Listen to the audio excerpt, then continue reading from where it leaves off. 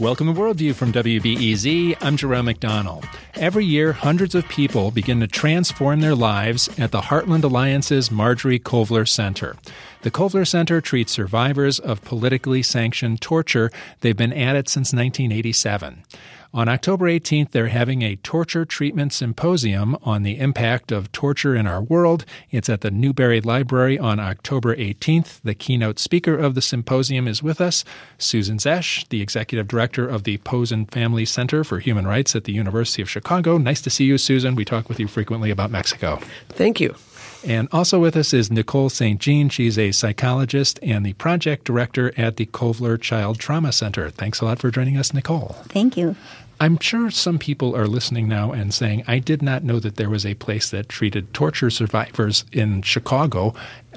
Tell us something about the Kovler Center for people who don't know what it is. Absolutely. The Kovler Center has actually been around for 30 years. It's housed within Heartland Alliance, and it was established in 1987 to treat the complex consequences of individuals who've experienced torture.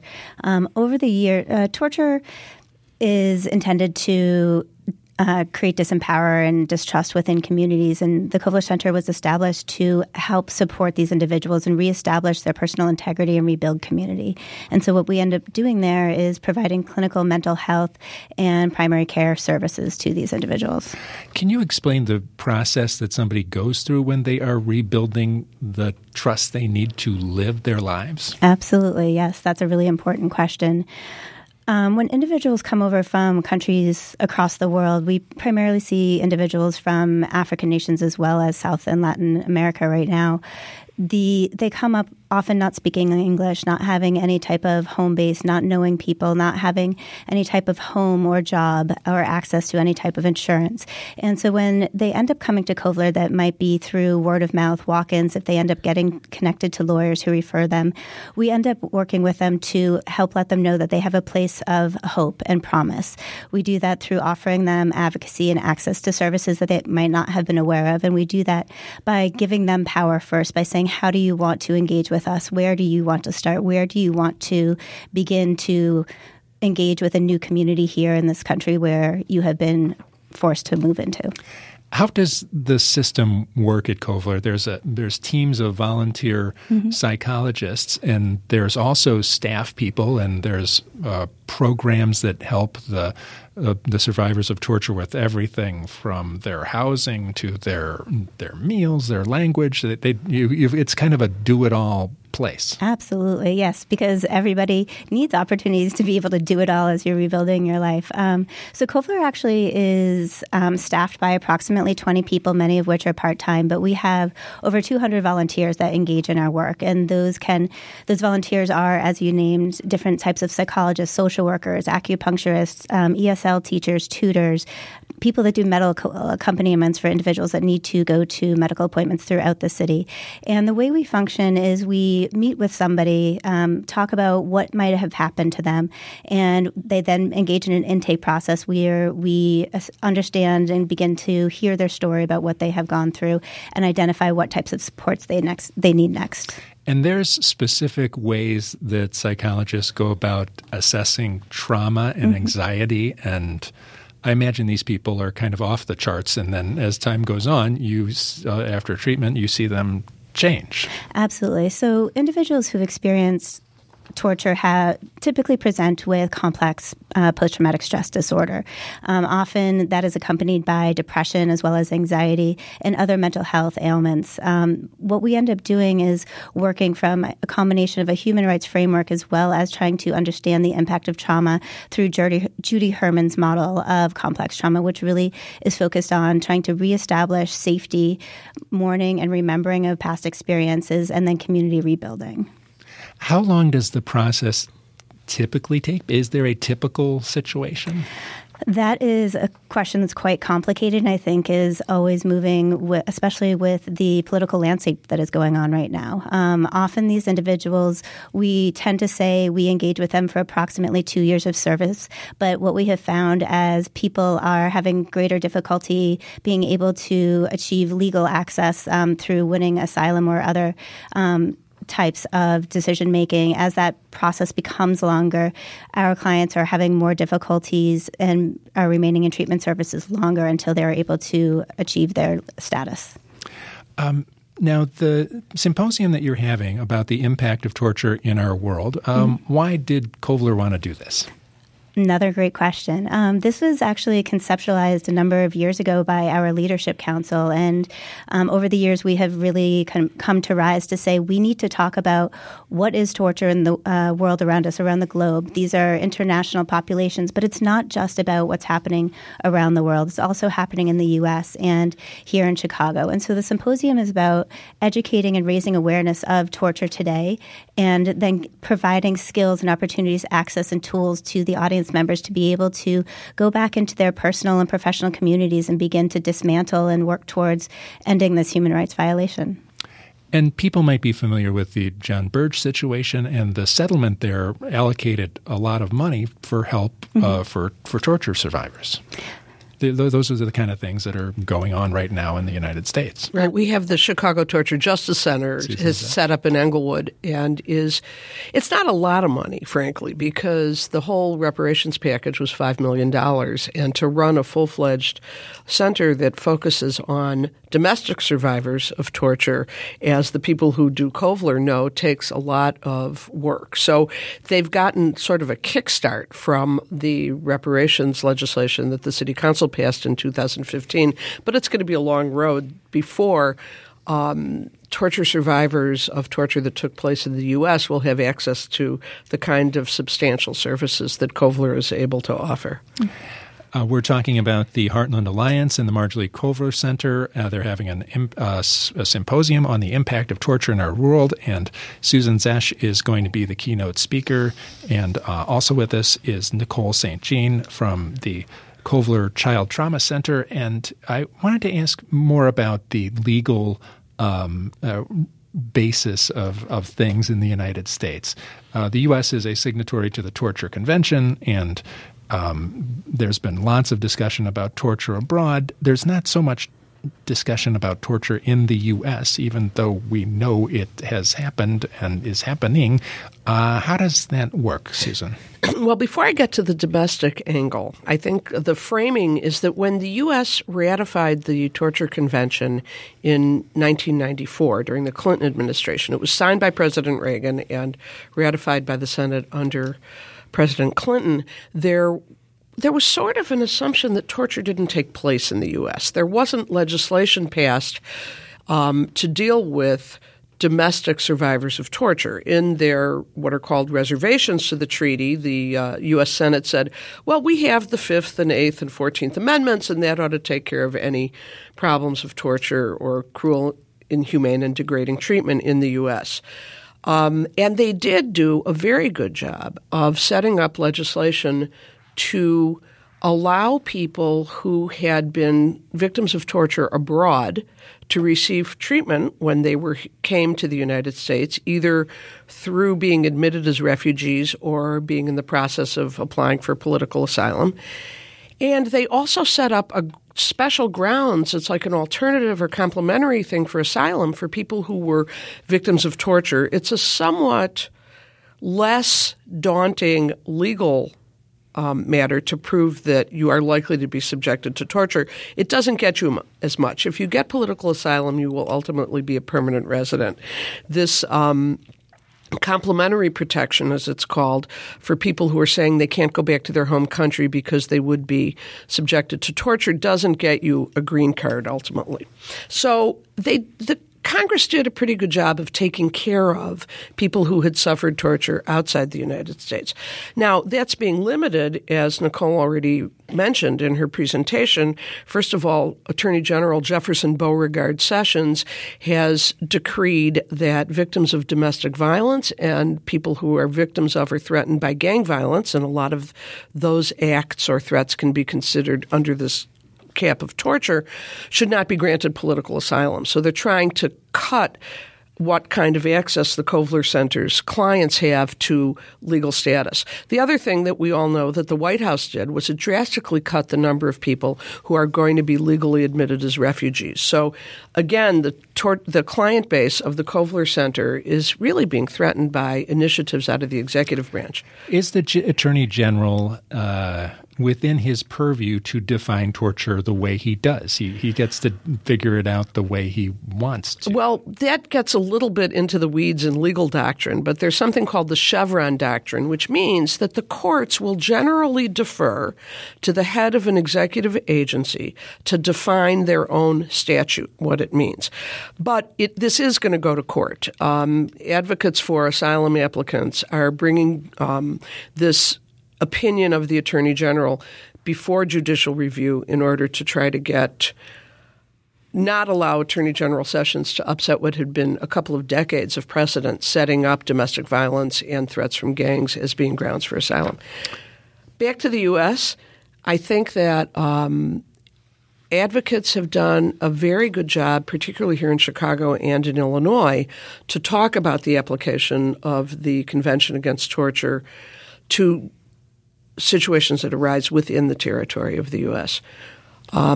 What are some of the situations that we should know about? Well, a couple. One is that it's been the newest one, which hasn't been really framed this way, is that the separation, taking children away from their parents as part of the administration's border initiatives, constitutes torture. It's the intentional infliction of emotional distress to punish someone for an act done by another person. And so removing children from their parents to punish the parents for having come into the country illegally without authorization, I think constitutes torture. We haven't yet gotten to where we're defining it as that, but I think it's kind of obvious when you think about it. But the other that's a very big issue, and where we had a pretty successful resolution of at least one aspect of it here in Chicago, is that in Illinois, is that one of the past UN Special Rapporteurs on Torture, Juan Mendez, issued a memo a number of years back saying that long-term solitary confinement in U.S. prisons constituted torture.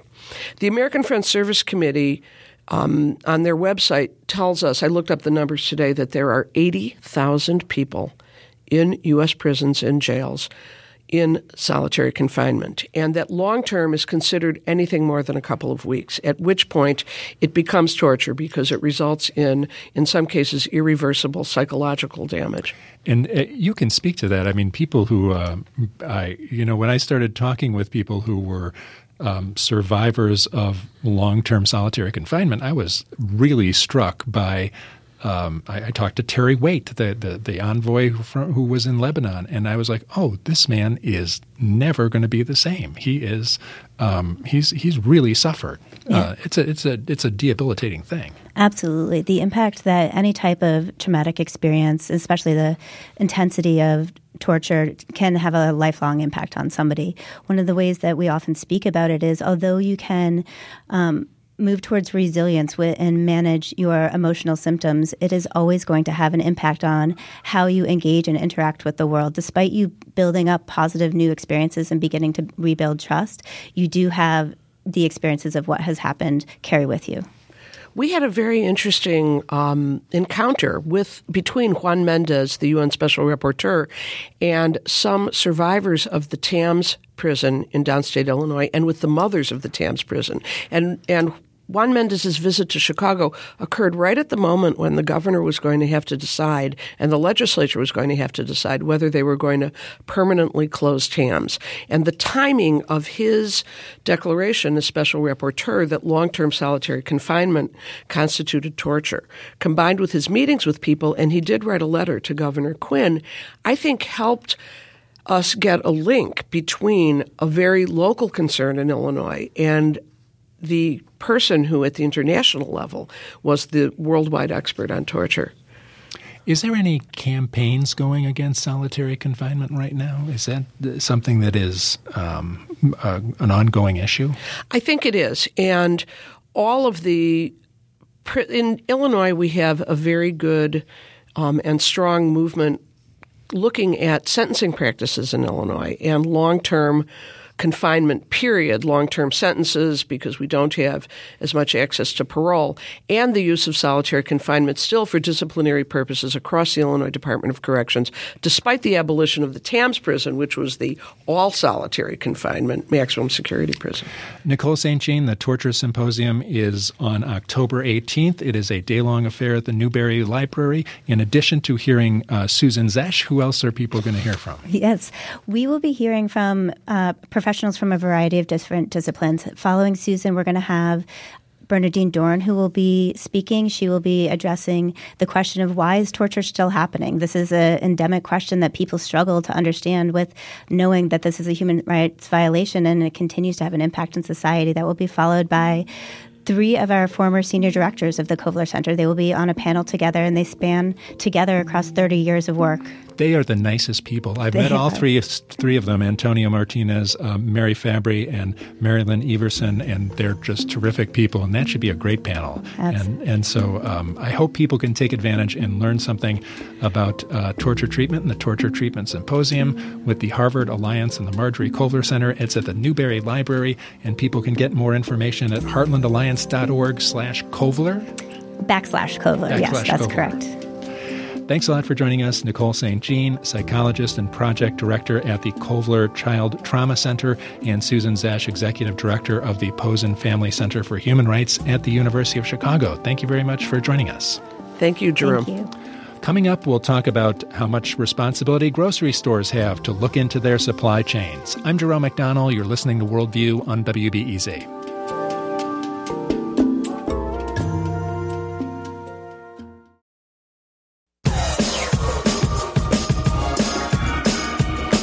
This is Worldview on WBEZ. I'm Jerome McDonnell. How much responsibility do grocery stores have to look into the supply chains of the items they sell? The anti-poverty organization Oxfam thinks they can do more. They started a campaign called Behind the Barcodes. With us is Oliver Gottfried. He serves as senior campaign strategist at Oxfam America, and he oversees their food campaigns. Thanks for joining us, Oliver. Thanks for having me on. Can you tell us a little bit about your scorecard here and how you go about rating different grocery stores and looking into how they look into their supply chains? Sure. So the point of this campaign is to look at the policies and practices of some of the biggest supermarkets in the U.S. And as part of the larger global Oxfam Confederation, the policies of supermarkets around the world. We want to do to give consumers a sort of basic understanding of what are supermarkets doing to better understand what human rights risks are happening behind the products that they source and that they sell in their stores, and what are they doing to actually fix those issues if they come about.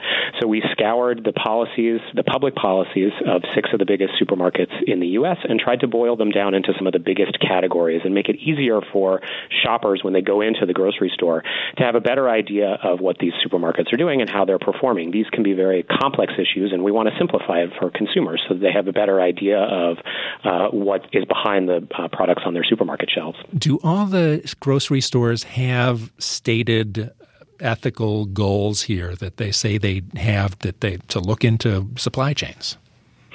It really varies quite a bit. You'll see some grocery stores that are much better when it comes to issues of transparency and accountability, where their food comes from, how it's sourced, how the workers are treated, and looking beyond issues that Oxfam looked at. Some of them have a lot of policies around things like environmental impact or the treatment of animals. But generally what we found, specifically looking at human rights risks and looking at the people who produce through farming and fishing and processing the food that goes into the grocery store shelves where we shop, is that supermarkets, for the most part, are falling short all across the board, and that's reflected in our scorecard. There is much more they can be doing to ensure that the people who produce that food are being treated fairly, they're being paid well, and generally are able to support themselves and support their families. What kind of dialogue did you have with the supermarkets about this? Because there's a transparency and accountability section, and it seems like some organizations were keen to engage you and others weren't.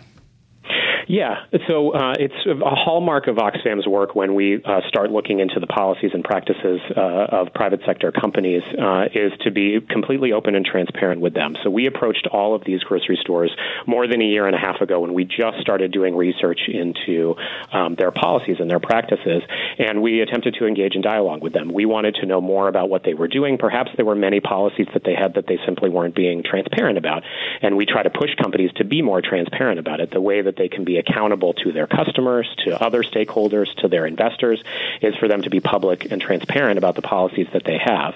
And we've had good dialogue with many of the supermarkets, but we've certainly been very disappointed that there are a number of supermarkets, including most specifically Whole Foods, that has just refused to engage with us at all for us to be able to present some of the information that we've found and ask them some questions more specifically about the policies and practices that they have. And we reached out to Whole Foods and did not get a response from them either. And so you've decided to take a truck around to different Whole Foods in the country, and there is currently a truck outside the Whole Foods I shop at on Illinois Avenue. And what are you campaigning on there? Sure. So we launched this campaign behind the barcodes in June and started to raise awareness about these issues for shoppers all around the U.S. and all around the world, and specifically called attention to Whole Foods because we found that they present themselves as a very sustainable, very virtuous, very socially conscious company. And when we analyzed their policies, we found that they fall well short of their stated priorities and their stated goals. And so we wanted to educate consumers and help them better understand that. And we found a very good response from customers so far. Over 200,000 people from all 50 states and from many, many countries around the world have signed our petition calling on Whole Foods to address these issues and to take action. But the company still hasn't responded. And so we feel like while they may ignore an organization like Oxfam, even though we've been raising these issues very seriously, they can't ignore the voices of their customers. We have found in our work that if customers and shoppers speak up and raise concerns about issues, companies are forced to respond because they do care what their customers think about them. So we've decided to take this on the road and to visit Whole Foods stores all around the country and continue to engage shoppers and really push Whole Foods to sit down and meet with us about this. Are there specific items at Whole Foods that you're concerned about? So one of the one of the food products on the shelves that we dug in most specifically on was on seafood products from Southeast Asia. We worked and interviewed both Oxfam and our partner organizations over a period of many months last year with seafood processing workers both in Thailand and Indonesia. And we found terrible human rights abuses for workers there, workers who were not earning enough to feed themselves or their families. They were going hungry, even though they processed the food that ends up on our shelves. We found workers being denied the ability to go to the bathroom, being denied drinking water, and being subjected to horrible verbal and in some cases physical harassment. And we found that the companies, the places where this abuse is happening, connects directly to Whole Foods supply chain. One of the things we've been asking them as part of this attempted engagement with them is we found these in your supply chains. Can you tell us whether we have this correct or not? Are we correct that this is happening in your supply chain? And they have yet to deny that that's the case. So we feel that this is an issue that they absolutely have to address. This is just one example. We have research in many other supply chains as well, but the seafood in your Whole Foods may very well have this sort of human suffering behind it. I'm talking with Oliver Gottfried. He serves as the Senior Campaign Strategist at Oxfam America and oversees the Oxfam food campaigns. We're talking about their Behind the Barcode campaign.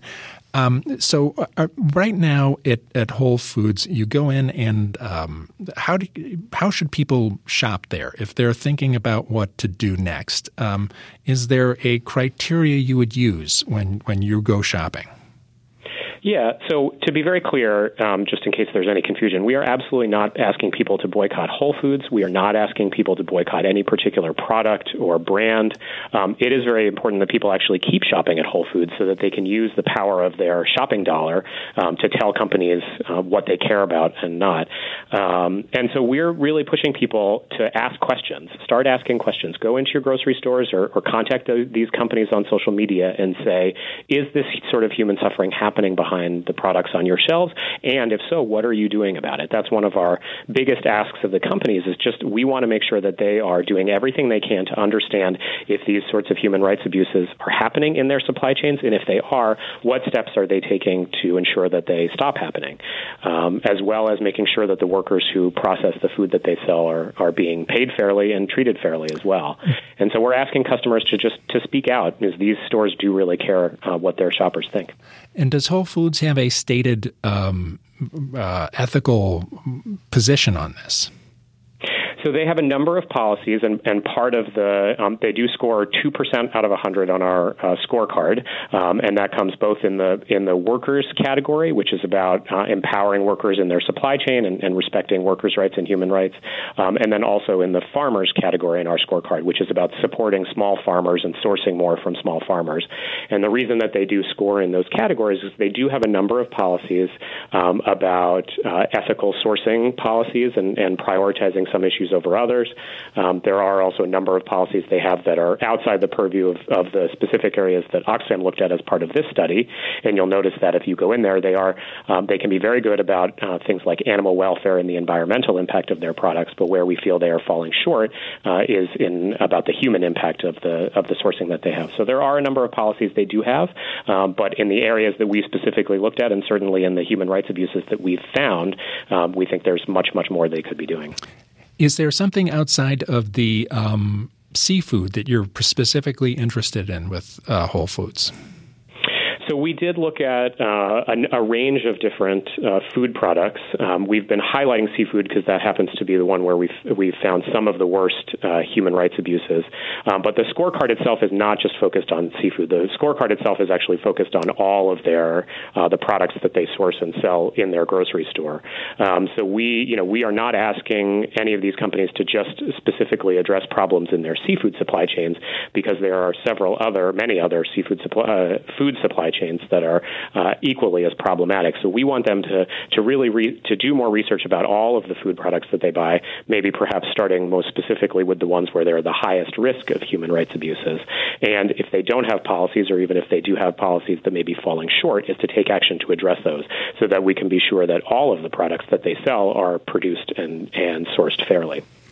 Oliver Gottfried is the senior campaign strategist at Oxfam America. He oversees their food campaigns, and we've been talking about their Behind the Barcode campaign, and they've got a truck outside of Whole Foods today and are talking about some of the ways that they get their seafood and other products. Thanks a lot for joining us, Oliver Gottfried. Thank you very much for having me on. Coming up after the break, we'll celebrate the Hispanic Heritage Month. I'm Jerome McDonnell. You're listening to Worldview on WBEZ. Shit's fucked up right now.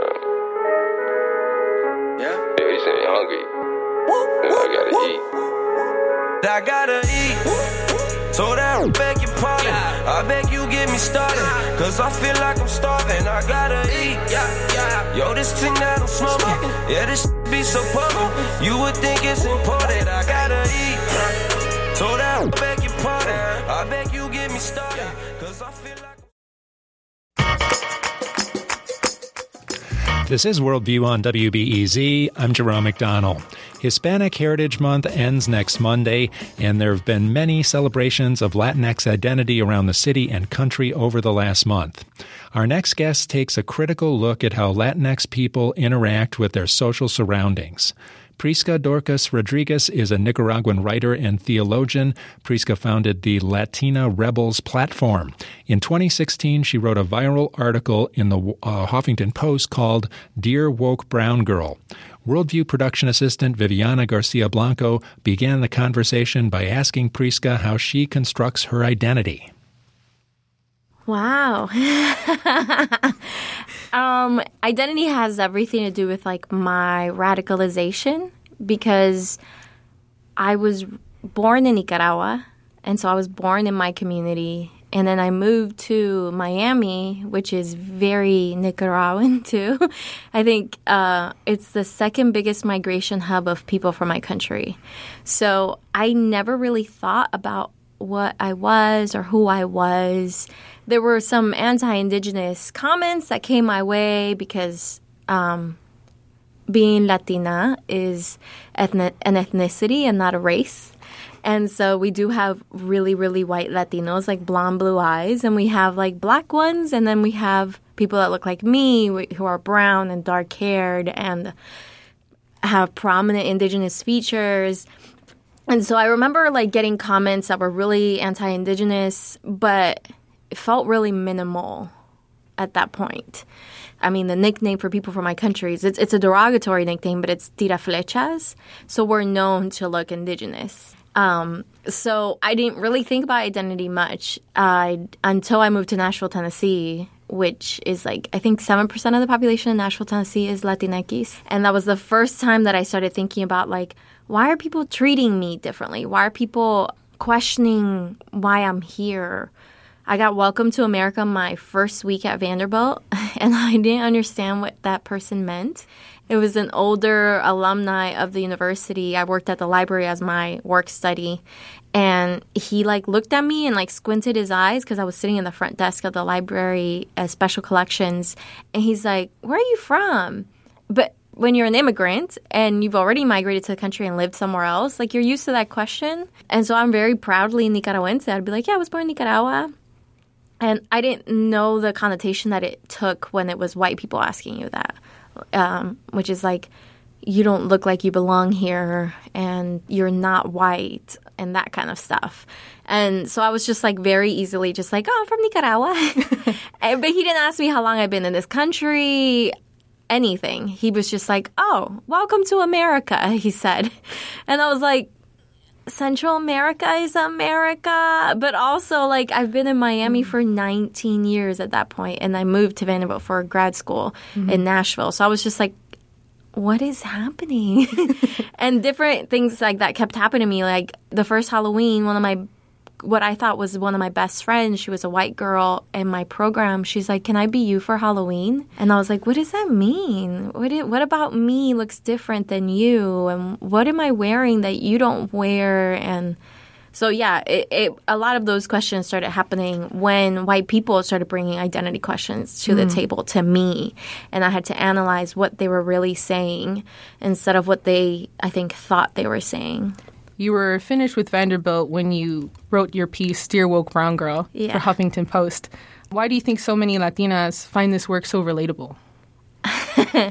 It hit me really hard when it went. That was my first piece that went viral. I had graduated in May 2015. In August, the Huffington Post messaged me on Instagram, and they were like, "We love your captions. We would love for you to write for us." And after going to a PWI, private white serving institution, you just, as somebody who grew up in the hood, who like always has to play catch up to private school kids and went to a private university for my graduate program, I just like imposter syndrome was real, and I did not think I was good enough. And so when somebody asked me to write for them, as big as the Huffington Post, I was like, "You're a troll." And like I had to Google this person because I was like, are they a troll for real? And I found that they had a profile on the Huffington Post, and they were pretty high up on Latino Voices, which is like their Latino section of Huffington Post. And I was like, okay. And so I replied. Her name was Tanisha Ramirez at the time. And I replied, and I started writing in September. And my pieces were not good at the beginning. I just didn't have a voice, and I had a voice, but academia teaches you that everything you say has to be cited, and your opinion isn't important, is what's the research behind it. And so when I graduated, I didn't think like me saying anything that I said was important in the slightest, but I was like, whatever, I'm just going to start writing these pieces. And she kept encouraging and was like, "You're amazing, you're awesome, keep doing it." And I started working at Neiman Marcus, and I remember pulling up to park at Neiman Marcus, and I'm like, "Oh, are all the edits fine?" And Tanisha's like, "Yeah, your piece is going up in a few minutes." And I was like, "Cool." And I go into Neiman Marcus, and I open my locker at work, and I put in my phone and everything in my locker, and I close it. I go to work. I come back at my lunch break, and my phone is hot to the touch because Dear Woke Brown Girl was the published piece, and it had gone viral. And I had gotten friend requests, messages, emails. Tanisha was like, "It's doing really well." But it was just like really overwhelming because I wrote it from a place of hurt and sadness. And it was my letter to myself to be like, things are really hard. being brown is really hard. Being a girl is really hard. Being an immigrant is really hard. But here you are, like, doing this and it went viral. I didn't understand why so many people identified with it. It, like, made me really sad initially. And I remember going up to my manager at Neiman Marcus and being like, I gotta go home, I'm viral. And he's like, I don't know what you're talking about. And I'm like, I am viral, I gotta go. And I never went back to Neiman Marcus after that because I don't think he understood what was happening. But yeah, a lot of people were hurting, and nobody had named this particular kind of hurt. And in America, that generally tends to understand race as black and white. I mean, those are the only categorizations you can kind of fill in, or other, whatever that means. So, yeah, I was like talking to a particular experience that hadn't been talked about. In Dear Woke Brown Girl and in several other of your pieces, you use Spanglish a lot in your writing. Why is this important for you to use? It's political for me. I think assimilation is, like, really important to white America. And it's so important that they're not even ashamed to say, like, erase parts of yourself for us to accept you in society. Like, they really aren't. And for me, as somebody who came at 7 years old from Nicaragua, I know and only speak Spanish at home. My parents still don't know English. So I know Spanish really well, and I know English really well, but I also don't know either language really well. So there's words I know in one language or the other. I have really big words that I know in English, really, like, loving slang words you can only say in Spanish. So for me, it was like telling people, it was my subtle way of telling people, I am a collusion of two worlds, and this is what it looks like. And a lot of the times I don't even italicize my Spanish, because to italicize a language means to name it as foreign. And there's a lot of us who Spanish and English aren't foreign to us. So it's that Spanglish. So we need to embrace it. And America as it stands and the U.S. needs to embrace that there are these people who are really comfortable in both languages, but also really not comfortable in these both languages. You're listening to Worldview on WBEZ. I'm Viviana Garcia Blanco, and I'm talking with Prisca Dorcas Mojica Rodriguez, a Nicaraguan storyteller, theologian, and founder of Latina Rebels. So you mentioned how schools and our educational system demand white, middle-class definitions of excellence. This is something you brought up in your work for Brown Girls Who Blossom on Their Own Time, which is part of the anthology Nevertheless We Persisted. Can you talk a little bit about that? I think the USA, white America, really hates poverty, because that's where you hear a lot of, like, the language around the welfare single mom, or, you know, you're getting handouts, like all this language, like that cities will intentionally build benches so that homeless people can't lay on them, or they build, like, barriers under bridges so that homeless people won't be on. They'll bust them out intentionally instead of dealing with what this country isn't doing for poor people and homeless people. They just, like, try to erase it. And what that does for an immigrant in Nicaragua, at the time we moved here, every 22 cordobas, which is our currency, was $1. Right now, it's like at the 200s. But at that time, that's already a lot. And so whatever money we brought from Latin America, from Nicaragua, had to be converted into U.S. dollars. And it was nothing. And so a lot of immigrants that come here, not all, but a lot, come with that deficit. And so a lot of us end up in barrios and working poor neighborhoods. And when you hear this in America, they hate poor people. And they say things like, pull yourself by the bootstraps, you just got to work hard, without any consideration of, like, institutional oppression. That's what I mean. When I'm in school and I have a learning disability and I'm in a barrio, and my public education, which has a lot to do with zoning and school segregations, means that I don't have access to somebody saying, you have a reading disability, you have a learning disability.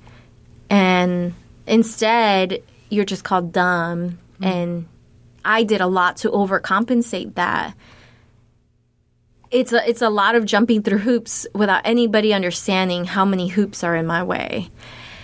A lot of people, Black people in America, a lot of immigrants, a lot of Muslim people in America. There's just a lot of hoops. This world is perfect. The U.S. is perfect if you're white, if you're wealthy, especially if you're male. And if you're not any of those things, and able-bodied and straight, right? But if you're not those things, there's just a lot of things we have to work through. And for me, acknowledging that has meant taking the blame off of myself and understanding it's a societal ill. And what can I do to improve this societal ill so other people aren't going through that or thinking that it's their fault? So for me, it starts with telling stories and naming those ills so that another little girl isn't like, I'm dumb. No, you're not dumb. There's just really f***ed up standards. You're the founder of Latina Rebels. Was this kind of your inspiration for the platform as well? It started actually because I was really mad. So I went to a really progressive graduate program, and everybody thought they were like the next, like God's gift to this earth around progressive and liberal politics. And it was a really white program.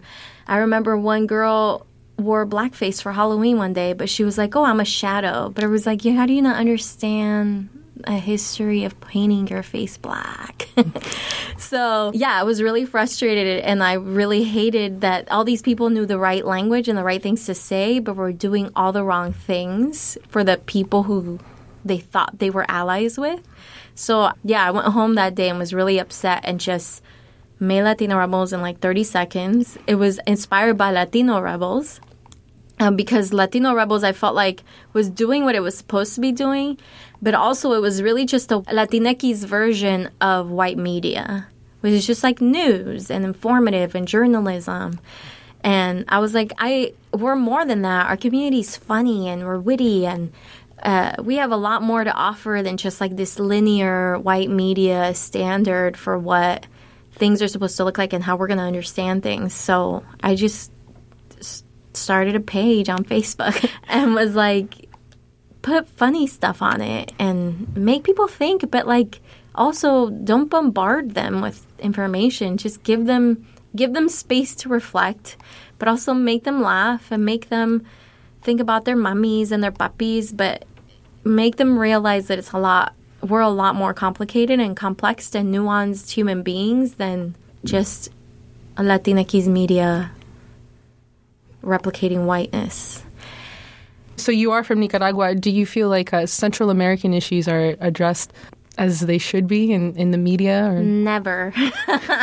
Never. And it's really frustrating what's happening in Nicaragua right now. I think the liberal media, I'm a socialist at heart, and I understand what's happening. You just want to like root for socialism. But socialism, much like capitalism, hasn't ever been done ethically. And right now what's happening is our quote-unquote socialist president is murdering its citizens. And one of my cousins has actually been abducted, and he's been missing since June. And nobody's covering it. It surprises me how many rallies I've been to for DACA people, and which the majority of DACA recipients are Mexican. And there hasn't been any noise. Like I speak at colleges for a living, and I've had to tell people. They're like, "Oh, have you been to Nicaragua recently?" And I have to tell them, "No, I can't. My country is at war, and it is dangerous right now. And how do you not know that? If I know your plight, why isn't my country and Central American narratives even a thought in yours?" Has it become this issue of Mexican hegemony? Yeah. It definitely is solely that, because I grew up knowing a lot about Mexican culture, because in Mexico was Univision. It was Telemundo was there. And so I knew Cantinflas, and I knew, I knew all these popular people, and I knew the music. I grew up with mariachis. Like, it just infiltrated. Mexico is the United States of Latin America. They have all the visibility. They have the voice, everything. And it was because they have more power and more money in our countries. And they don't realize, yes, there are poor people that come out of that place, but there isn't a realization that other stories aren't told. And it's been intentional. And there are empires outside of the United States that exist. They're just not as powerful as the U.S., but they do erase a lot of us. And the border from Mexico to Central American countries is pretty strict. And people don't realize, like, the racist stereotypes that are placed on Central Americans by Mexico before even crossing the U.S. border. So, yeah, it has everything to do with that. How do you self-care in today's political environment? Self-care is hard. I live in a red state, but a blue city. And there's a lot of what we would call liberals. But I think the narrative of liberals is still talk about oppression, like the person oppressed is never in the room. And so a lot of my self-care means not going to every popular place I want to go to because I hear terrible things. Like, I walked into my favorite bar. I went to the outside, and there were a group of people, and they were telling this guy, like, ICE should be shut down. Do you want a button? We're going to give you a button. Like, you know, like this abstract concept that they are advocating for, but it's still an abstract concept to them. It doesn't directly affect them. And I was like, oh, that's kind of nice, sort of. It's awkward to walk in on, but it's kind of nice. And then one of the guys they're talking to says, yeah, I mean, ICE can be really terrible, but also, like, immigrants need to assimilate. We assimilated, so they should assimilate. And so here I am, a very visibly not white person in my favorite bar, having to be subjected to their BS politics. And I'm just like, so I call my mom because I dare anyone to challenge me directly. And I call my mom, and she only speaks Spanish. And I was like, I'm sitting with some racist nearby, and I just want you to talk to me about whatever you want, but just talk to me in Spanish. And she just started talking to me, and she started telling me about her day, and I was responding. And I heard the conversation just, like, stop, and they changed the subject. And I was like, yeah, this is self-care in Nashville. Reminding people that actual people that they can be in the same spaces with are affected by the things that they're so passionate about. Because, like I said, progressive and liberal communities can insulate themselves in white cities among themselves. And so they'll literally talk about oppression and the myth of meritocracy while not acknowledging the cleaning service that's coming around the restaurant, cleaning up after them. Like, not even saying thank you or looking at them in the eyes and treating them like human beings. So self-care is constantly showing up and be willing to get into those confrontations, because if I don't, then I'm, like, slowly dying. Like, I've given up, and I've lost that passion, and I've just accepted that nothing can change, and I refuse to accept that nothing can change. So it's that, but it's also scheduling an in-home massage, which I will do, and a slew of other really trivial things, but advocating and insisting that you will see me. So, Prisca, what's next for you? A lot of things, actually. So I started a podcast, so that's been really fun. It's two of my friends, and we just talk about love, politics, sex, mostly sex. Because to decolonize sex as women of color is, like, it's a tough pill to process. I have an agent. His name is David Patterson with Stuart Krivensky Agency, and he's pitching my book out this fall. So, what's the book? We haven't decided on a title. The book proposal is Dear Woke Brown Girl, but it can change once the publisher gets their hands on it and is like, we see the vision, let's run with it. But he's pitching that out right now. I'm traveling full time and speaking at universities, and that's kind of my main focus, is traveling full time, doing local gigs as cheaply as possible in Nashville, Tennessee, because we're such a underrepresented community, being Latinx in Nashville, Tennessee, that anytime anybody invites me to speak at their high school class or their college class, I'm like, yeah, just get me a parking pass. Like, as long as I don't have to get towed, I'll be there. So, yeah, it's been about staying busy and staying visible and really vocal about what's happening in our communities. Well, I'm looking forward to your new book. In the meantime, you can listen to Prisca's podcast, Spiked Tea Time, on SoundCloud or iTunes. Nevertheless, We Persisted is available to buy in stores or online, so grab yourself a copy. Thank you, Prisca, for joining us. I'm Viviana Garcia Blanco, and you're listening to Worldview on WBEZ. Start the film. Feel your rhythm infectious as I lose my directions to the ways. Tomorrow on Worldview, we will talk with Terrell Germain Starr. He's a national political correspondent for The Root. He specializes in U.S.-Russia relations from a black perspective, and he's an expert on foreign policy. We'll have a good chat with him tomorrow on Worldview. Worldview is produced by Steve Bynum, Julian Haida, and Galali Abdullah. Thanks to Viviana Garcia Blanco for production assistance and the great interview you just heard. Thanks to Mike Gilmore for engineering. I'm Jerome McDonnell. You've been listening to Worldview on WBEZ.